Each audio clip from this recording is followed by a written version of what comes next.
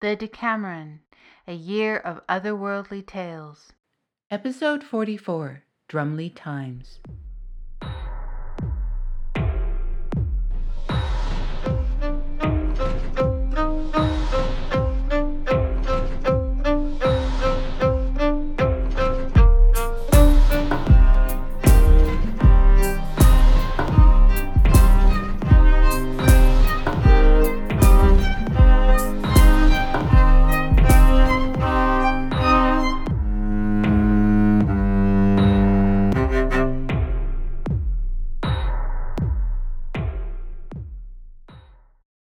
To say that time stood still during Koschei's release from imprisonment was inaccurate. Rather paradoxically, time stood to attention, awaiting the pleasure of one for whom its existence meant nothing. Isabel rose and stood transfixed, watching as all her careful months of cataloging and analysis were undone. The fossils and samples swirled into the egg's downward path, exploding upwards in a pattern something like two extended wings, even as the crystal egg shattered. None of the lab animals moved or made a sound. On the nearest border of Tirnanog, the swan of endless tales had been singing near Janet's hearth, for that was Jack's mother's name. She had been making tea for her brother Diarmid, who had dropped in to see what needed doing about the place, and quietly busied himself with the simple beauty of domestic magic, making the perfect cabin even more so, and watching his sister out of the corner of his eye to make sure she was getting on all right. At the moment Koschei's soul was released, the swan fell silent for the time it took eternity to flex its wings.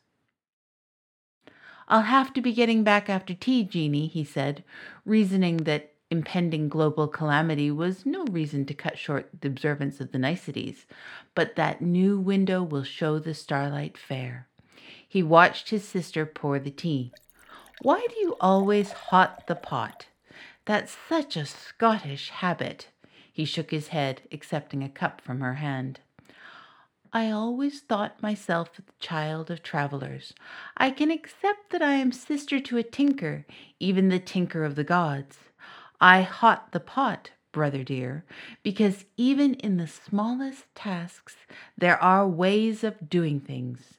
You may be a god, but we are not uncivilized." Diarmid laughed.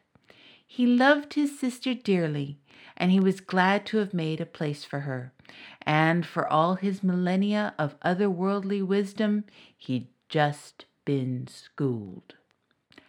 After they had finished, he unfolded himself from her chair and kissed her cheek, putting his battered hat on his head and turning to go. "I'll be back soon, and I'll bring the boy." "See that you do, or there'll be hell to pay," Janet warned, trying unsuccessfully to look and sound fierce, her rosy cheeks dimpling. "Hell I can handle," Diarmid said cheerily over his shoulder, departing. "It's her of the bloody thrice 10th kingdom I'm not sure about," he thought to himself. But Koschei's back. The playing field was more level now, though the game would still be wild. Back in the lab, Isabel saw the glittering and ancient fragments form first into a dragon, then into a man.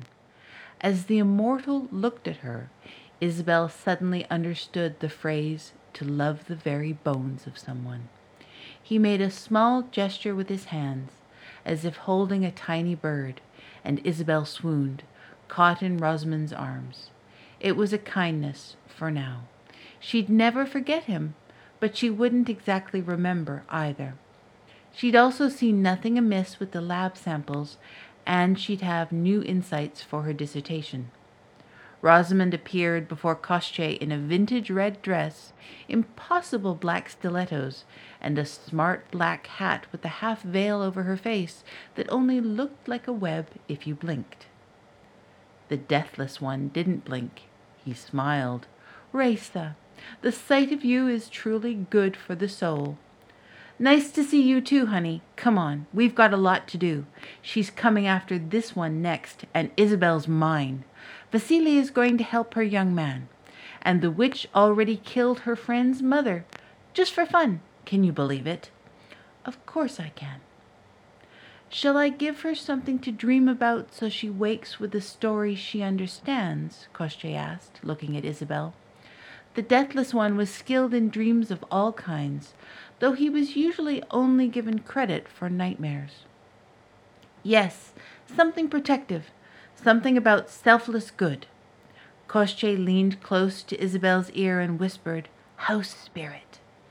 Perfect, Rosamond approved. We'll talk in the Vale. It's private. Moot's there. I have something of a standing invitation. Rosamond explained as she took Koshchei's arm. She enveloped them both in a shimmering web of ones and zeros, and they disappeared. When Isabel woke up, the lab seemed undisturbed. Something had happened, but she wasn't sure what. The animals were chattering nonsense about a bone dragon born from glass.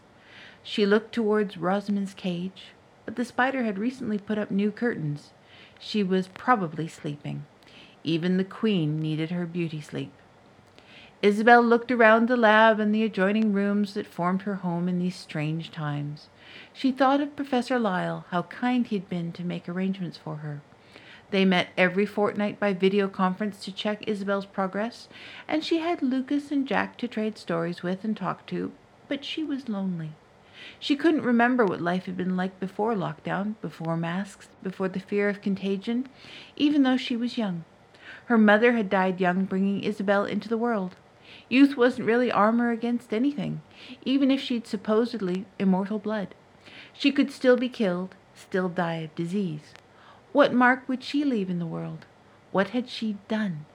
She hoped her dissertation would tell the world, I was here, and while I was, I thought deeply about. But would anyone care? Dark thoughts summoned an image of her brother, as they almost always did. She banished them with a vision of Jock, the broonie that lived for a time in their ancestral pile, making sure it didn't come tumbling fashionably down around their heads. That is, until Lilith tried to give the poor little beggar charity, complaining loudly that some people just didn't know when to be grateful with the clothes she tried to force on him, some of Owen's more nautical absurdities from when he was small. Jock was the best worker and the best company. He knew all the old tales and ballads as though he'd lived through half and composed the rest. Oh, Jock, Isabel sighed, I'd find a wee warm corner for you here if you came seeking work like Aiken-Drum. And then she had her story. Contentious politics and pandemics had played out in children's nursery rhymes for centuries, the world over. But though the names seemed to have been attached to everything from partisan slander to harmless nonsense, she would tell the tale she knew of Aiken-Drum. She hoped against hope that by telling it, Jock might come to know of it, and if he didn't return, perhaps he might at least approve of her telling. Her audience gathered in the little cottage by the sea that she had described before, the kind of place she loved and felt most at home. Welcome all, she began. As you know, I drew an inauspicious card last round, but rather than worry about what I may lose, I have decided to tell you a tale about a kind of creature we have that does only good and seeks nothing in return, save for the barest hospitality. No wages, no livery, just the simplest food and a warm corner to sleep in. These are brownies or broonies, and while some cultures have house spirits that can be mischievous or even vengeful against those they are compelled to serve, ours are generally gruff but kindly. This, then, is the tale of the brownie of Blednoch. But when I was a child, it was told to me by one who could have experienced meeting this wee creature, or indeed have been he himself. Once there came to our village a curious stranger. He was small and very ugly, with a large head, small coal-black eyes, and a mouth so large it seemed able to swallow the world or shout it down. His legs were twisted as if he'd had rickets as a lad, and he was indeed no bigger than a child, for all his long, wild beard. "Have ye nae work for Aiken-Drum?" he sang out, beating a rhythm on 2 sticks, his little oaken drum. At first, No one in the village said a word. It was as if we were all tongue-tied or fey. Only the children gabbled with abandon at the wee man, and he gathered them round him, answering all their questions and singing a song or telling any story they asked for, making up on the spot those he didn't know. By and by, Granny Mackay came forward to speak to the wee man, asking whether he was demon, fairy, or sprite, and demanding that he answer true in God's name. "I can't take a name that isn't mine, and mine is Aiken Drum," he said. "Have you work for me?" Granny Mackay was widowed, and none of her sons had stayed home to help her, preferring to seek their fortunes away from the croft. She said, "Aye, I've space for you in the house, and you can eat at my table. What else would you have for wages? I'll be glad of the extra hands." "I'll not stay in thy house," replied the wee man. "Have ye a barn?" "Aye, or space that you can build a bothy to your requirements, and wood, stone, and tools." "The barn will do, closer to my work," the little man said. "What do you like to eat?" the kindly old woman asked. "I don't keep a fancy table, but my lads always said I was a good cook." "Brose," came the reply. "Brose is a kind of steeped oatmeal gruel or broth," Isabel explained. "The grain isn't even really cooked. It's the simplest of fare." "I should hope that even in my leanest times I can see you better fed than that," the good woman laughed. "It's all I'll have from thee for food," the stranger said. Granny agreed to these rather Spartan terms, and Aiken Drum took up residence in her old barn, which he kept tidy as a pin. He started work right away, and soon her house was in fine repair and her little farm fairly hummed with prosperity. Granny, being herself, once she had what she required to sustain herself and sold or traded what she needed for supplies she couldn't make. She gave the rest to family and friends and neighbors in need. Soon the wee man had her roster of chores so well in hand, he did the rounds of the village and became indispensable to all. In the evenings, though, he would return to Granny's hearth and sit with her for a time, trading songs and tales until it was time to go out to his lodging in the barn. Of all the work he did for her and her neighbors, the greatest service Aiken Drum did for any of the villagers was to ease their toil with talk and laughter, the secret the children read in him from the moment he set foot in the parish.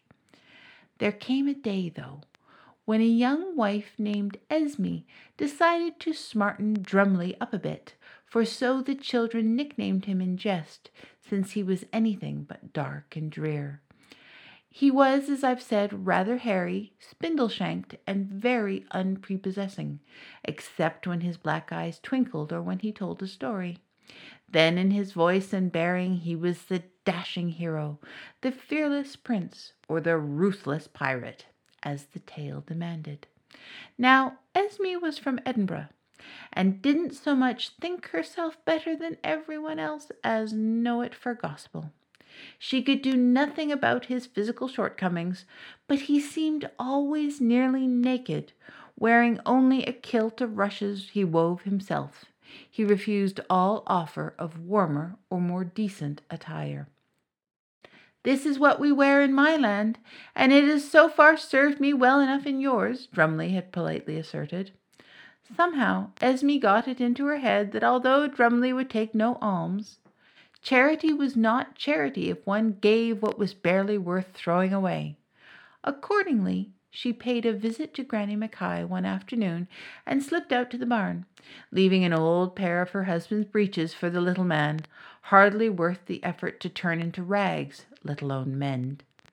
When Drumlie came home that night from his various jobs around the village, he let out a wail of despair. Granny came running out to the barn as fast as she could, thinking that the little man had done himself a mortal injury of some kind, so raw was the pain in his cry. When she saw the old breeches, she was furious.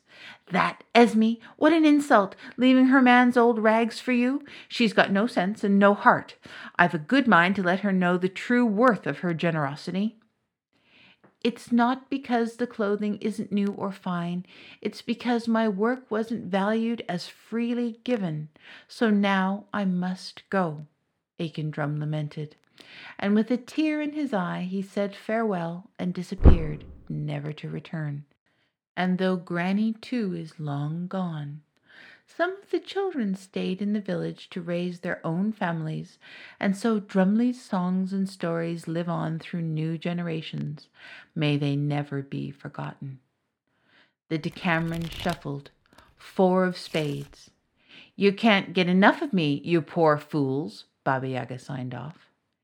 Isabel, are you okay? Lucas asked. You kind of went silent on us before. Something happened, I think, but I can't quite recall what.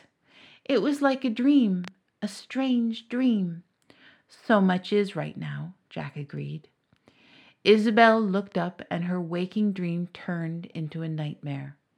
Into the private channel, Isabel typed just an O before a delicate hand very like her own closed over hers and took away her phone.